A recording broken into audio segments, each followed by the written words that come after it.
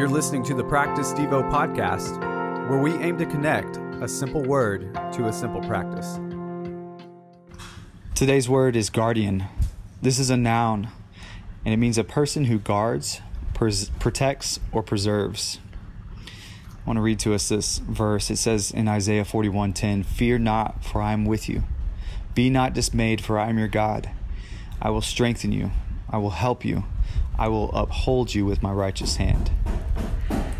Anyone who's a parent, I think you have an understanding of what a story I'm about to tell. When you are a parent, I'm a recently new parent. I've been a dad for my son for the past year and a few months. And some of the things I've noticed is it is my job to just keep an eye out on him and to walk with him and to watch out for him. And it's a pleasure to do so. In fact, right now I'm watching him as I'm sitting outside and recording this.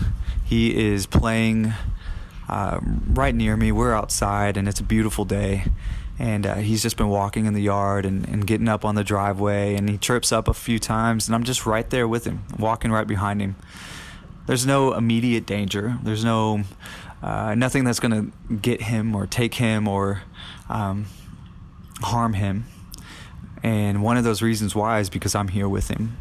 And I'm making sure that he is walking on the right path. I'm making sure that he is going in the right direction. I'm making sure that when he falls, he understands that he can get back up. And if he can't, then I'm right here with him to make sure that he is guarded, protected, preserved. Today we think about that verse in Isaiah 41:10. "Fear not, for I am with you. Be not dismayed, for I am your God. I will strengthen you. I will help you. I will uphold you with my righteous hand." Today, for our practice, take a moment just to think about how God has protected you throughout life. And I can't wait to have a conversation with him someday about, it's kind of like a curiosity about, Lord, like how many times did you protect me from certain harm that I just didn't know about? And there's a few things I can think about right now within my own decisions I've made, but I'm kind of curious about all of those things, about the moments that I was almost harmed in a physical way, or the moments that I was just protected by his hands. Are there ways that you can or need to be a godly guardian or protector to those who are in your life? In the same way that I am protecting my son from all sorts of harm or things that could try to hurt him, physically, I'm also going to be that for him spiritually.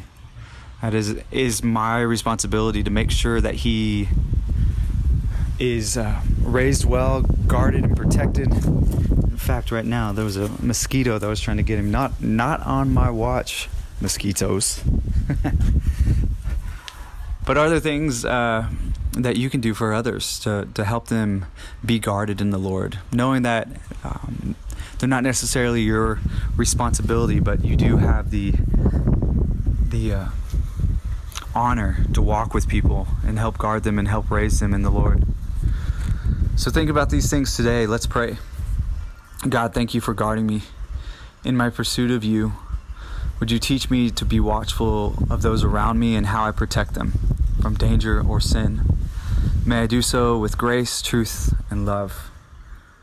I pray this not only for myself, but for all my friends. In Jesus' name, amen.